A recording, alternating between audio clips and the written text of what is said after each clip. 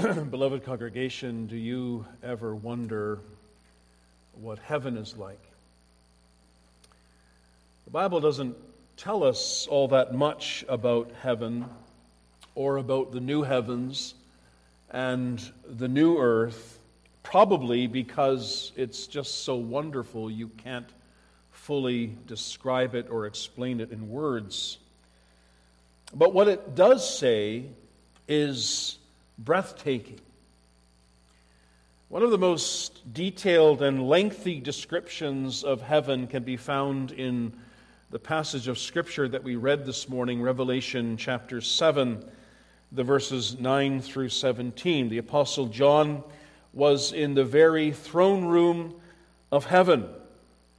And from the previous chapter, chapter 6, we learn that the Lamb of God, who is the Lord Jesus Christ, the exalted and risen Christ, has just opened the sixth seal.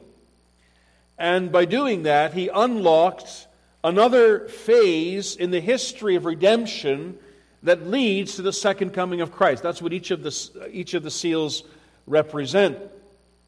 And as he opened up this sixth seal, John looked and he saw and he heard and felt a great earthquake. And he says the sun became as sackcloth of hair, and the moon became like blood, and the stars of heaven fell to the earth as a fig tree drops its late figs when it is shaken by a mighty wind. He tells us then that the sky receded like a scroll when it is rolled up, and every mountain and island was moved from its place. And he says that the kings of the earth and the great men, the rich men, the commanders, the mighty men, every slave and free man hid themselves in the caves of the rocks of the mountains. And they cried to the rocks and to the mountains, "Fall on us and hide us from the face of him who sits on the throne. For the great day of his wrath has come, and who is able to stand?"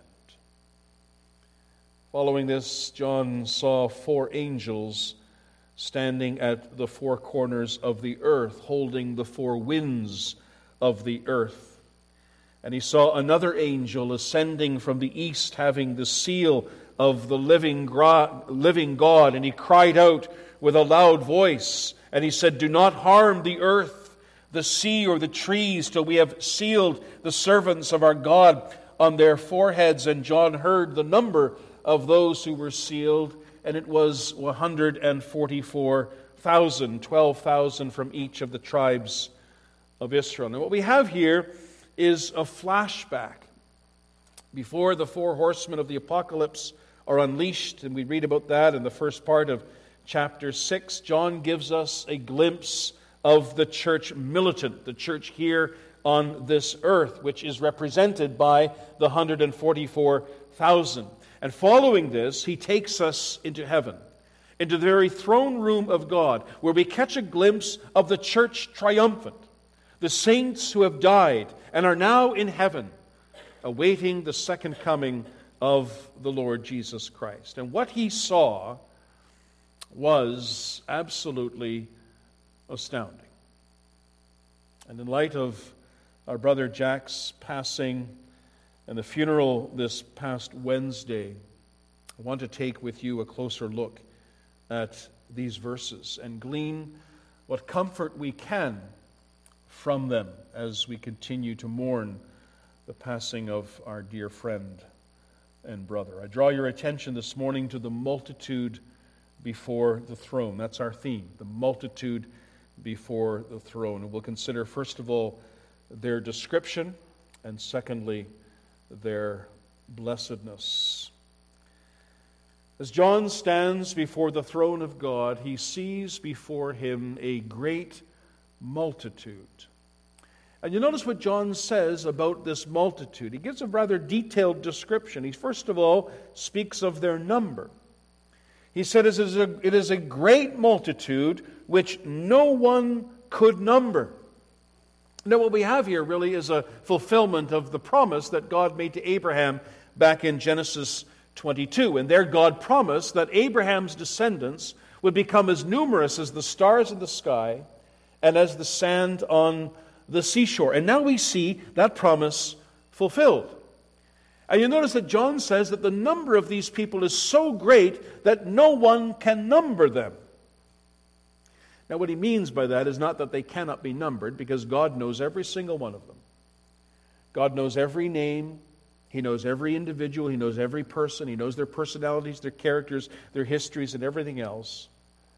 Timothy says, or Paul rather says in 2 Timothy, "Nevertheless, the solid foundation of God stands, having this seal, the Lord knows those who are His." God knows every single one of His people. And yet this is a multitude that no man can number. God can number them, but man cannot. It's a huge number of people. Secondly, he speaks of their variety. He says they're drawn from all nations, tribes, peoples, and tongues. So there are people there from China, people from Africa, people from India, the United States and Canada and Europe and South America, and even the tiniest little island nation in the South Pacific. Almost every race, every nationality is represented. We see here the reversal of the curse of Babel, don't we? At Babel, God came down and He confused the languages of the people so that they scattered abroad throughout the four corners of the world. But now God brings them all together again in one large international family. John also speaks of their position. He says they're standing before the throne and before the Lamb. Not some distance from the throne, not on the very periphery of heaven, but they're right there in front of the throne of God. And they're not kneeling.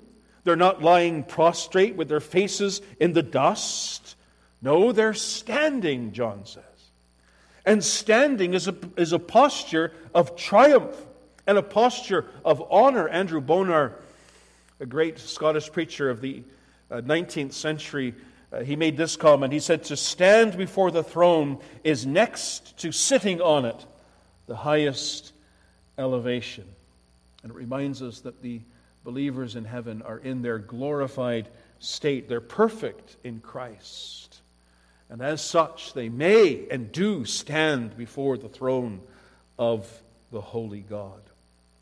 Fourthly, John comments on their appearance. He says they're clothed with white robes. White is the color of victory.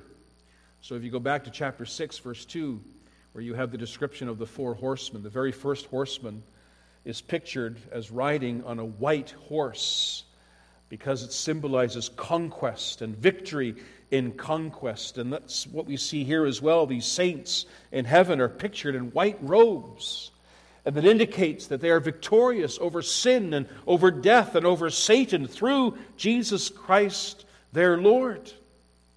But this color white also represents purity. That's why a bride normally wears white or some shade of white when she gets married, because white is a symbol of purity. And that's the condition of the glorified saints in heaven. Their sins have been washed away by the blood of Christ. We'll come back to that later on. And they have been clothed in the perfect righteousness of Jesus Christ. And so John portrays them as wearing these white robes. Fifthly, he comments on their activity. And you notice that this multitude does three things. First of all, they rejoice. They rejoice. And that's communicated by the palm branches that they are holding in their hands. Palm branches are a sign of joyous celebration.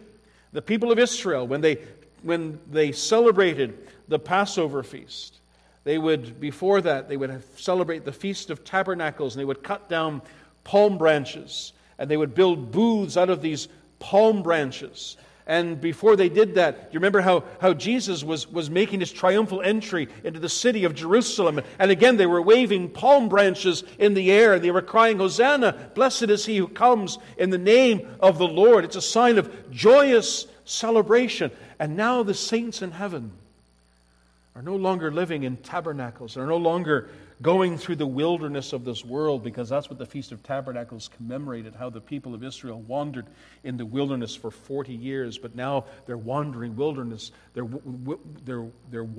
wilderness wanderings have now come to an end.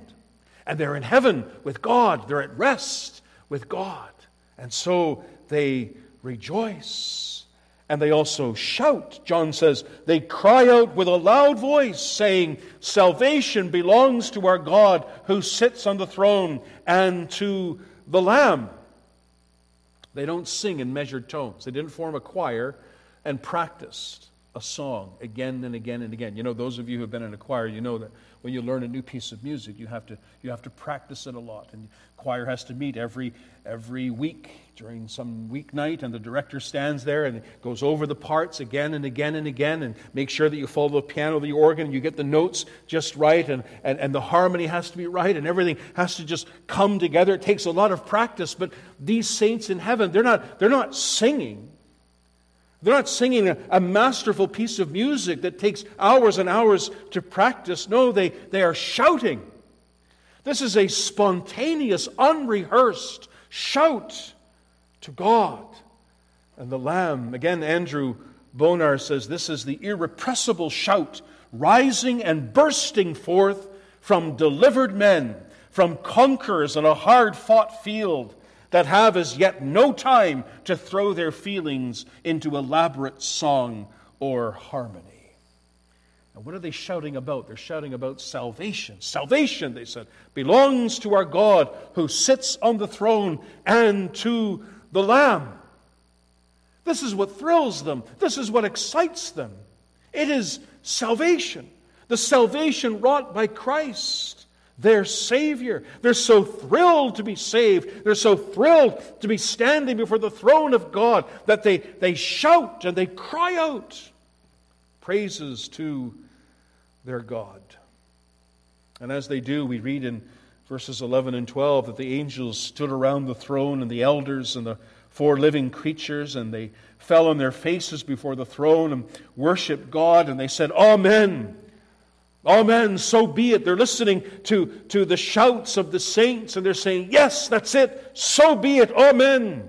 Blessing and glory and wisdom, thanksgiving and honor and power and might be to our God forever and ever. Amen. They're listing some of the attributes of God, and they're saying, oh God, you are so worthy to be praised because of who you are. There's worship. There's praise, there's joy, and there's also service. Verse 15 says, they're before the throne of God and serve Him day and night in His temple. The glorified saints in heaven are servants. They are serving God. And they're serving God because their hearts are full of love towards God. Those who love will serve. They will serve one another, but they will ultimately serve God. And they do so, John says, day and night. Now, technically, there's no day and night in heaven. This is a manner of speaking. The idea is that they do so continually. They're like the priests in the Old Testament and the Levites. You know, they were always busy in the tabernacle, in the temple, always doing something, either sacrificing or making sure that the incense was still burning, and the table of showbread, the bread was being replaced on a regular basis, and there was a lot of work to do in the temple, in the tabernacle, and they divided up the work among themselves in these various courses. Various families would take over a certain responsibility, when in heaven the saints are all busy. What they're doing exactly, we don't know. God certainly doesn't need people to wait on Him hand and foot, because He is completely independent. He is completely self-sufficient. But they're doing something. And the tasks that they are doing are not burdensome. They're not boring. Oh no, this is delightful. This is fulfilling work. And they love to do this work.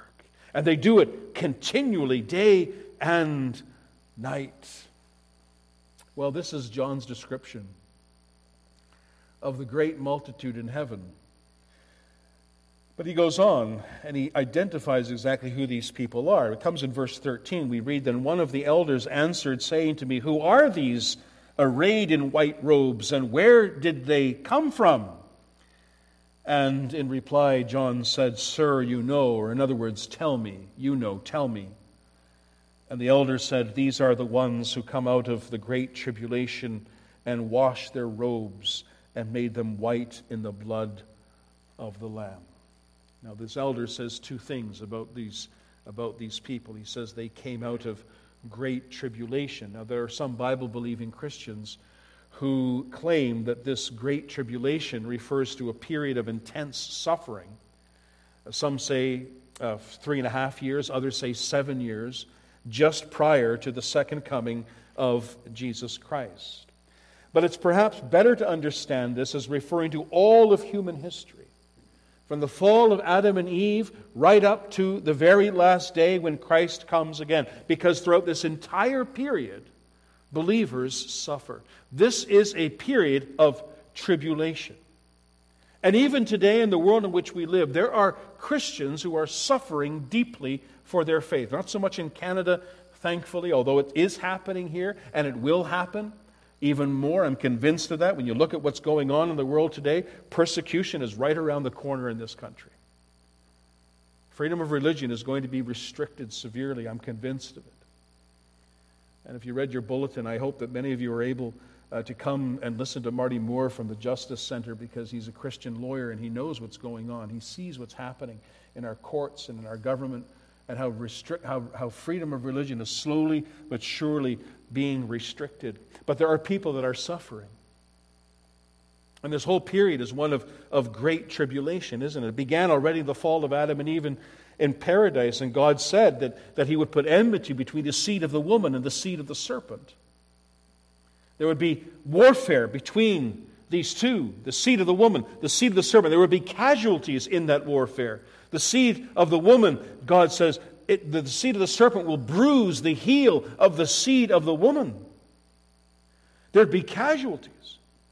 There'd be people who will suffer greatly for the cause of Christ, and that's exactly what happened. When you read the history of redemption throughout the Old Testament and into the New Testament, how many people have not suffered for the cause of the gospel?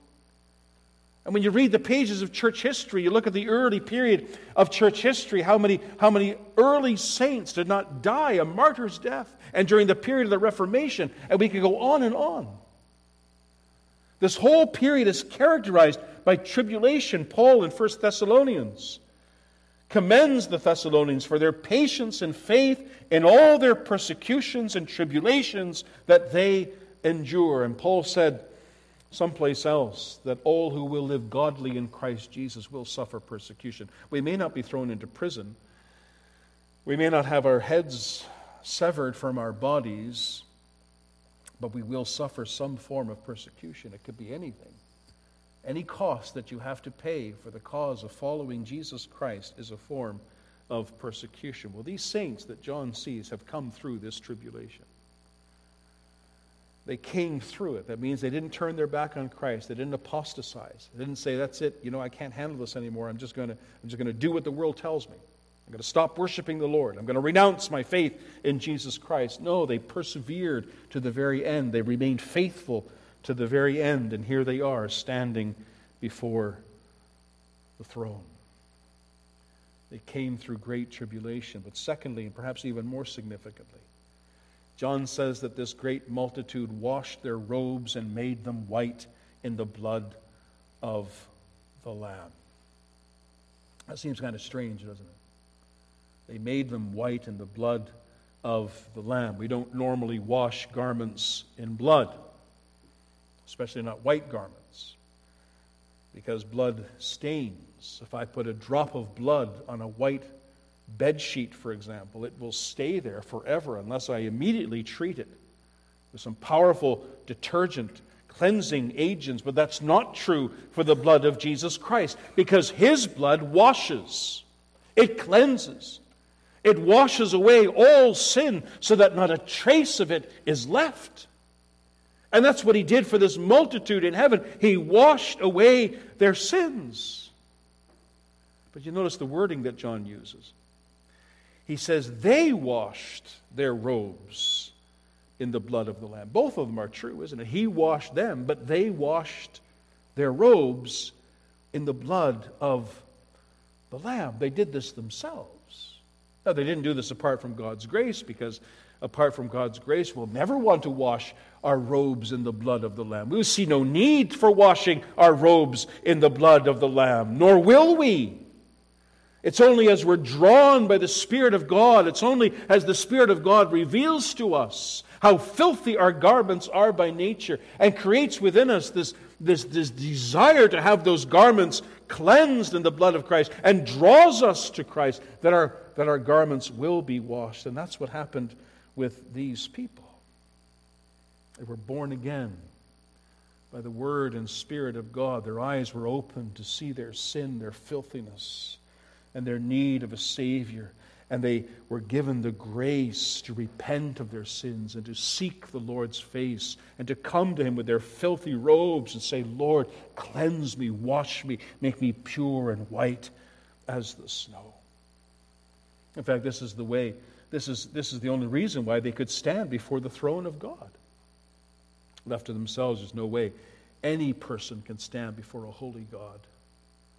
But when our robes are washed in the blood of Christ, we can, because then all the filthiness is taken away, and God doesn't see us anymore for who and what we are in and of ourselves, but He sees us for who and what we are in Jesus Christ. This is the multitude that John sees in heaven. How wonderful to think that even as we're sitting here in our pews this morning, here in Langley, that there is, and we're just a small number, but there is a great multitude in heaven that no one can number. And they're all standing before the throne, worshiping God. And Jack is there too. I was thinking about that as I was preparing for this morning's sermon. What is he seeing? What is he doing? You know, we ask that question every time a loved one passes away. And this is what he's doing. This is what he's seeing.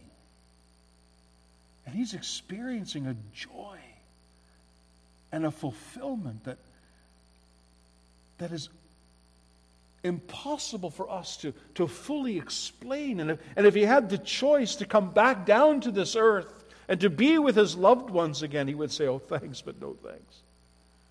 This is where I need to be. This is where I want to be. Right here, before my God. This is the inheritance of the saints, beloved. Is it your inheritance too? Will you join this innumerable multitude of people standing before the throne of God when you die?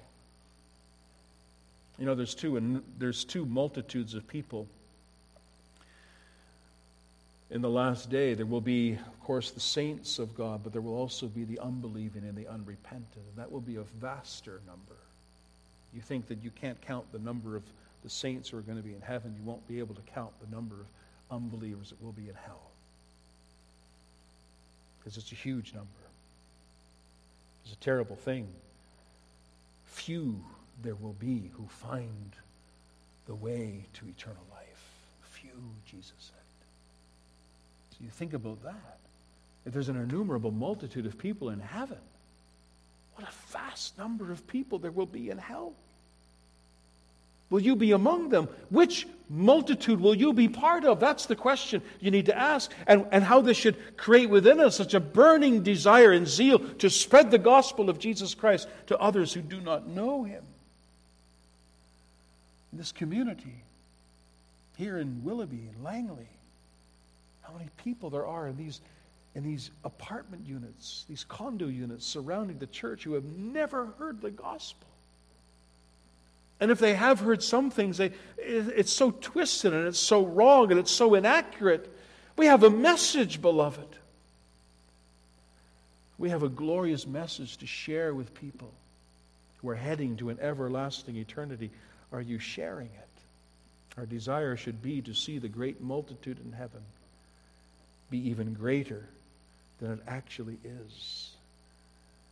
And our heart's desire is that you would also be among that number. And so still today, the call of the gospel goes forth, and the call of the gospel is, come to the Lamb. Wash your robes in the Lamb, that you too might be saved. Well, if you are one of that number, then you will enjoy great blessedness, and that brings me to my second point. John concludes his description of the great multitude by describing the various blessings that they will enjoy to all eternity. He does so in verses 15 to 17.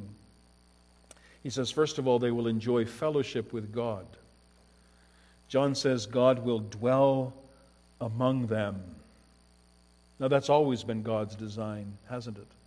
God's desire has always been to dwell among men. So before man fell into sin, that's what God did. He came down from the garden in the cool of the day, and he walked and talked with Adam. Later on, after he called his people, after he delivered his people out of slavery in Egypt, and they were in the wilderness, he instructed Moses to build a tabernacle, and he instructed him to put that tabernacle right in the center of the camp with all the tribes of Israel around the tabernacle. He wanted to dwell among his people. Ultimately, he dwelt among his people in the person of his own Son, the Lord Jesus Christ. And still today, he dwells among us through his Holy Spirit, who takes up his abode in our hearts when we come to faith in Jesus Christ. It's always been God's desire. It's always been his will to dwell among his people. And in heaven, that will be perfect. In heaven, he will be their God. And they will be his people, and they will dwell together. And there won't be any sin anymore that will break that fellowship, that will cause God to hide his face from us. That will all be gone because they'll be washed in the blood of the Lamb. There will be no walls between us and God. We'll be at perfect peace with God and enjoy perfect fellowship with God to an everlasting eternity. Secondly, John says they will enjoy the care of God. He says they shall neither hunger anymore nor thirst anymore. The sun shall not strike them, nor any heat.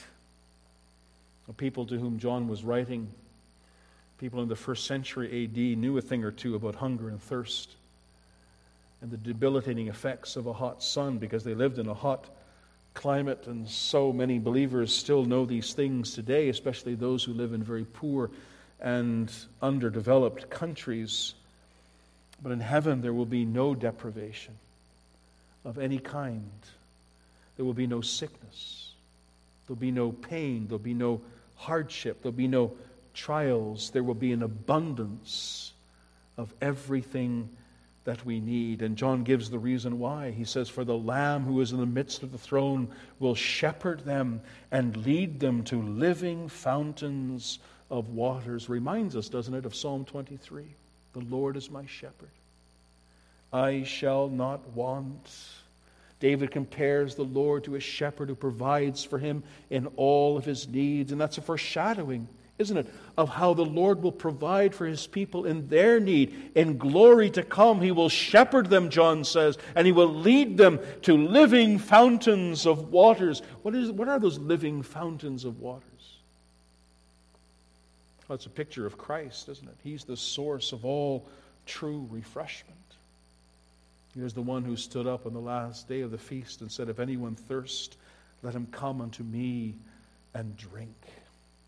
He abundantly supplies the thirst of his people here in this earth, and he will abundantly supply it also in glory to come. One commentator says that the saved will always thirst for God, and that thirst will be satisfied. All that they need will be found in him. Finally, John says they will enjoy the comfort of God. John says, and God will wipe away every tear from their eyes. This is perhaps one of the most tender and touching pictures in the entire Bible. God wiping away the tears from the eyes of his people. And those of you who are parents can readily identify with this picture, I'm sure. You may remember the days when your children were very young and they would fall and they would skin their knees and they would be crying, and all they want is mom or dad, and they come into the house and they're crying and there's tears all over their face, and all they want is dad or mom to pick them up and hug them. And that's what mom and dad do. We grab them, we hold them in our arms, we look at their owie, we say, oh, it's okay. Maybe you put a Band-Aid on it, and then you gently, tenderly, you wipe away those tears from the eyes of your little children, and how comforting that is to the child. Child knows and understands, and mom and dad loves him and cares for him. This is the picture here. God wiping away their tears. It raises the question, is there sorrow in heaven then? No, there is no sorrow in heaven. There's only joy, but there is memory. And not all memories will be pleasant. You remember the saints under the altar in a previous chapter, how they're under the altar and they're crying day and night to God, and they're saying, how long, O Lord, will it not be until you avenge our blood upon those who have killed us? They're asking the Lord to avenge their blood. They remember what happened to them. They remember that they died for the cause of Christ, and now they ask that their blood be avenged, not for themselves, of course, but for the glory of God. And so you have here too, you have the saints in heaven, and they're there, and they're remembering things. They remember the painful things, the times that they sinned against God, the life that they lived before they came to faith in God, and the things they had to suffer for the cause of Christ. And God so tenderly, so sweetly wipes away every tear from their eyes. One commentator says, in the end, when the eternal destination has been reached, there will be no more tears. Every loss will then have been repaid with interest, every grief answered with joy, every longing fulfilled in glory. And as we look into the eyes of God, it will be His own loving hand that wipes the tears from our eyes. Oh, is that not wonderful? Is that not something to look forward to, child of God? What grief are you experiencing now? Is it the grief of the loss of a loved one? It could be anything.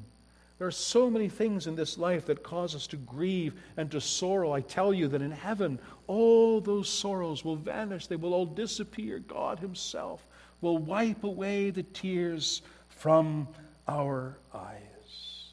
Oh, is that not something to look forward to? Do you not all look forward to this? Is this not something that you desire?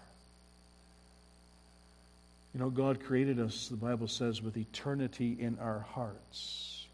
Because of this, we long for more than what this world offers us. There's a lot of good things in this life and in this world, but it doesn't matter how much you have, you're always looking for more because it never satisfies. And God put that in us. He created within us the sense of there has to be something more than this. He creates within His people this longing for God. Augustine said, "You've made us for yourself, O Lord, and our heart is restless until it rests in you." And this is what we desire. This is what we long for, to be at rest with God. And one day, that will come to pass. We who are in Christ will rest with Him. Are you restless today? Are you dissatisfied with this world and everything that it has to offer? Is there written on your soul this deep aching void that nothing can fill but God Himself? Go to the Lord. He alone can fill that empty void. He alone can give you meaning and purpose in life and the grace you need to attain it and to live out of it to His glory. And He's so willing. So willing. Listen to Him as He says, "Ho, everyone who thirsts, come to the waters. And you who have no money, come buy and eat. Yes, come buy wine and milk without money and without price. Oh, why do you spend money for what is not bread, and your wages for what does not satisfy? Listen carefully to me, and eat what is good, and let your soul delight itself in abundance. Incline your ear, and come unto me. Hear, and your soul shall live. God is calling us this morning out of His Word. He's calling us out of the world into fellowship with His Son through faith in Jesus Christ. He takes no pleasure in our death. He takes no pleasure in casting sinners into eternal damnation in hell. No, His desire is rather that we repent and believe on the name of the Son of God and receive everlasting life, and that we would join in that great multitude in heaven to praise and to bless His name forever. May God make it so. Amen.